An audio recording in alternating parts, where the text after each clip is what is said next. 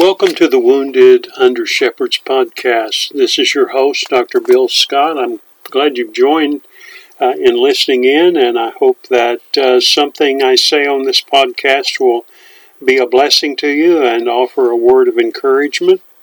If this is your first time listening, I do encourage you to go back and listen to the initial podcast, which you should find.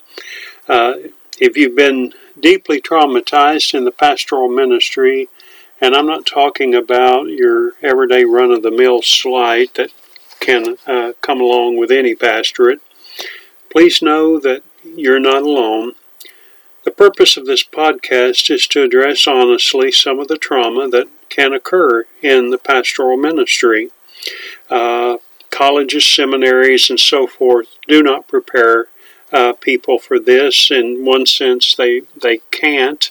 But, however, it is an issue that is often not talked about, not even in circles of ministerial circles. So I pray that if you're one of those wounded under shepherds, that God can bring hope and comfort to your heart as you listen in. The last place one would expect to be traumatized is the church. The church is supposed to be a place where God is glorified, Christ is exalted, and believers are equipped to do the ministry of the saints. Or, thank God, there are many such places. As is well understood, of course, there is no perfect church, and where imperfect people gather, there's going to be imperfect places. But it is important to remember that the true church, the body of Christ, those who've truly been born again, redeemed by the blood of the Lamb, they make up the church. And those are the ones that Christ died for. So this podcast is not about lambasting and lashing out at the sins and failures of the local body, though there may be many. The purpose is to offer encouragement and hope to the wounded pastor. The Church of the Lord Jesus Christ, it will never fail. Jesus himself said so in the Gospels, that the gates of hell will not prevail against it. The Lord has shown his grace to all the redeemed. The Lord is long-suffering toward his people, but the Lord never condones the sin of those who wound his men, his under-shepherds, those who have faithfully preach and teach the Word of God and serve his people, especially those who, with purpose and cunning, calculate their intentions of doing harm to the pastor and or his family. And I'm not speaking about necessarily physical harm, but the trauma of putting them out with no income, with no resources, although it can involve physical trauma. I know of such situations. As a given, pastors too are imperfect people. We can succumb to the temptation of being overbearing or even dictators, and God never intended that to be. So I readily acknowledge that pastors too can be guilty of violating God's standards, and certainly the Lord is never pleased with any of his children who violate his word and his principles. In this episode of The Wounded Under Shepherd, I want to deal with the issue of turning a negative into a positive. Now, I don't mean for that to sound catchy. It really isn't intended to be. But it is intended to address real issues that pastors may find themselves struggling with. As with most issues that pastors struggle with or face, the way of turning a negative into a positive is an ongoing effort. It requires intentionality. The issue that I'm talking about today is the feeling of inadequacy. In my doctoral research, I was really shocked to discover that pastors of all size churches and at least 3 different denominations, and I would venture to say of any denomination, felt inadequate. I was under the assumption that pastors of larger congregations, and when I say larger, I'm talking about 500,000 or up, that they would be more confident and so on and so forth. But that was not the case. I surveyed 3 different denominations in my doctoral research: the Church of God, United Methodist, and Southern Baptist. And the number one issue that appeared with every one of them, regardless of the size of the church, whether it was a church of 75 or a church of 5,000, was feeling inadequate. Now, that in and of itself is not necessarily a bad thing, because if put in proper perspective, of course, it can keep a pastor dependent and humble before the Lord, and we should be.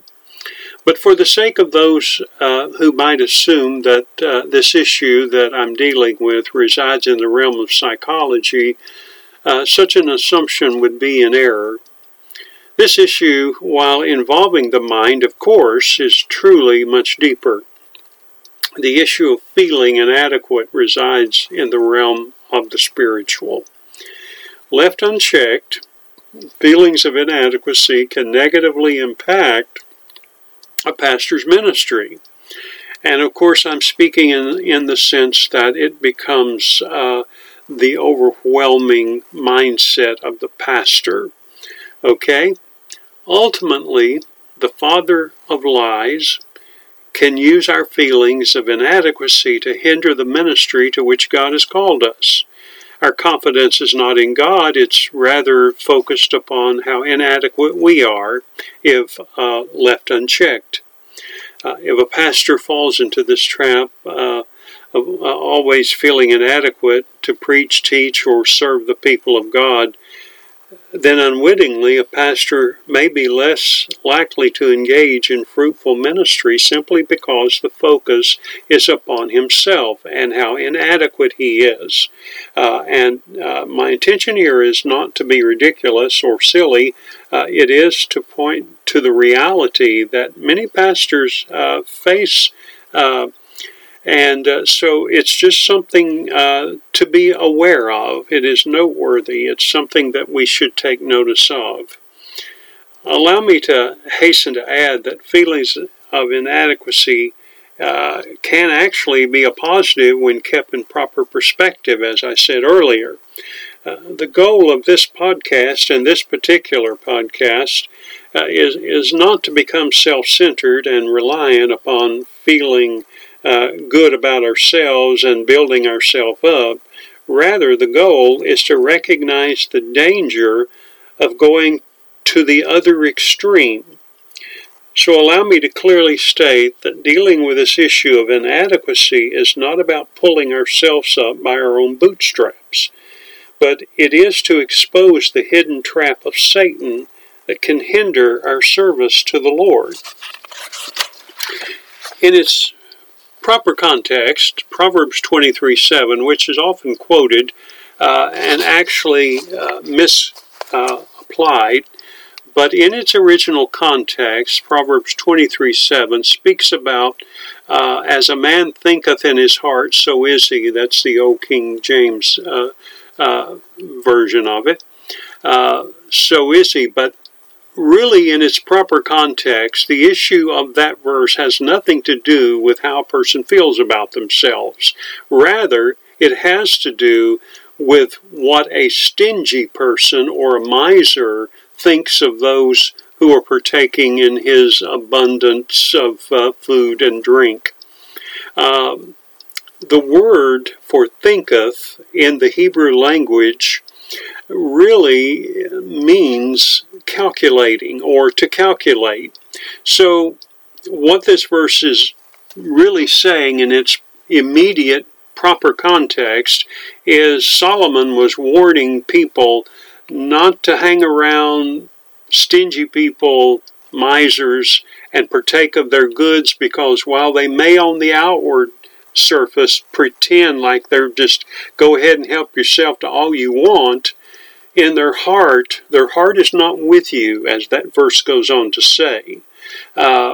So that person, whether it's a man or a woman, but in the context of the scripture verse itself, Solomon used the word he. His heart is not with you. In other words, he's begrudging every bite and every drink you're partaking of. So we have to be very careful with the scripture, because we don't want to misrepresent what God's word says. And too often it's easy to take a verse of scripture and not do the homework, and then we misapply it. And so the verse, while it does not address the issue of how a person feels inwardly about themselves, it does, in a broader context, have the principle that one can mine from that, if you please. So, how do you think of yourself, Pastor? How do you feel about yourself? And you notice I use two distinct words here, think and feel, because they are distinct, yet they are closely connected. I ask these questions for the sake of dealing honestly with some of Satan's snares. How does one turn a negative into a positive? After all, that is the goal of this particular podcast. If you live with a cloud over your soul and your mind, and you wrestle with feelings of inadequacy to the point of being unhealthy, then I encourage you to dig deep into God's Word. Feelings must always be checked against Scripture. You and I may feel inadequate, and in ourselves we are, but through the enabling of the Holy Spirit and God's Word, we are more than conquerors. No, that's not a pep talk. That is truth. That is the very Word of God. I truly believe that closely linked to the feeling of inadequacy often are the feelings of either unworthiness or shame or worthlessness or some other negative feeling. All of these are traps. They're all traps from the devil. Okay, so you failed. God is a God of grace. If it's something, as long as it isn't something that you have failed in a moral sense, or you haven't been unfaithful to the Word of God, there's nothing that God can't forgive. And even if you did fail in those areas, God can forgive anything that we truly repent of. Now, if it's some moral issue that disqualifies you from being a pastor, that's certainly a different issue. But I'm talking about in regards to the issue of forgiveness. God is a very grace-filled God, and He asks us, He encourages us to humble ourselves before Him. So, but if you just live with this cloud in your mind, your soul, your spirit, that I'm no good, I'm worthless, everybody else is better than me, dear brother, may I say to you in love, you have fallen into a trap. And believe me, it's so easy to do, because I know from personal experience, I've lived at all those addresses. It's so easy to dwell upon our inadequacies, our failures, and our fears. But we need to replace the lies that we have believed, that the enemy has put into our minds, that he shamed us. But we must choose to replace the lies of the enemy with the truths of God's Word, the empowering of God's Spirit, and a choice to believe God's Word instead of our feelings, even when the voice or voices in our heart and mind are screaming otherwise. Romans 8:37, Paul says to the early Roman Christians, yet in all these things We are more than conquerors through him who loved us. And if you're a Greek scholar, then you will know that that word conquerors or conqueror in the Greek language really means super conqueror. And it's not through our doing, any strength on our own part. It is through the work of Christ. So in all these things, we are more than conquerors. We are super conquerors through Christ, through him who loved us. Philippians 4:13. Again, another verse that is often misunderstood and misused, but it says this: I can do all things through Christ who strengthens me. Remember the immediate context of this book, the Philippian book. Paul was writing to early believers who were experiencing hardship and persecution. So Paul was writing to encourage these early believers that in Christ, through Christ, they could do anything that they had to bear. They could bear anything that they were called upon to bear for the sake of Christ, for the sake of the gospel. And dear brother, may I say to you that if God has called you to be an under-shepherd, and yes, while you may feel inadequate, and that within itself isn't necessarily a bad thing, it can be a good thing. It's through Christ, and I know you already know this. It's through Christ who gives us strength that we can do that which he calls us to do. And that is the proper context, interpretation of this particular verse. If God has called you to be an under-shepherd in and of yourself, you are not adequate to do the work of God. None of us are. Nor are we worthy in and of ourselves. Nothing we have done. It's all about the work of God through the Lord Jesus Christ and the empowering of the Holy Spirit. He is our strength. He is the one who is adequate. So we in and of ourselves are never going to be adequate. So this is not about being self-confident. Rather, it is about being Christ-confident. Confidence in Christ through the power of the Holy Spirit. As a pastor, it can be challenging to practice what we preach. You and I, we prepare the Word of God, we study, we pray, we meditate, and to give to the people of God what the Word of God says, rightly dividing the word of truth. But so often, brothers, we fail to hear the message for ourselves. We are so focused on digging out the meat of the Word of God to give and feed the people of God that we forget to feast upon it ourselves. So we need to practice what we preach.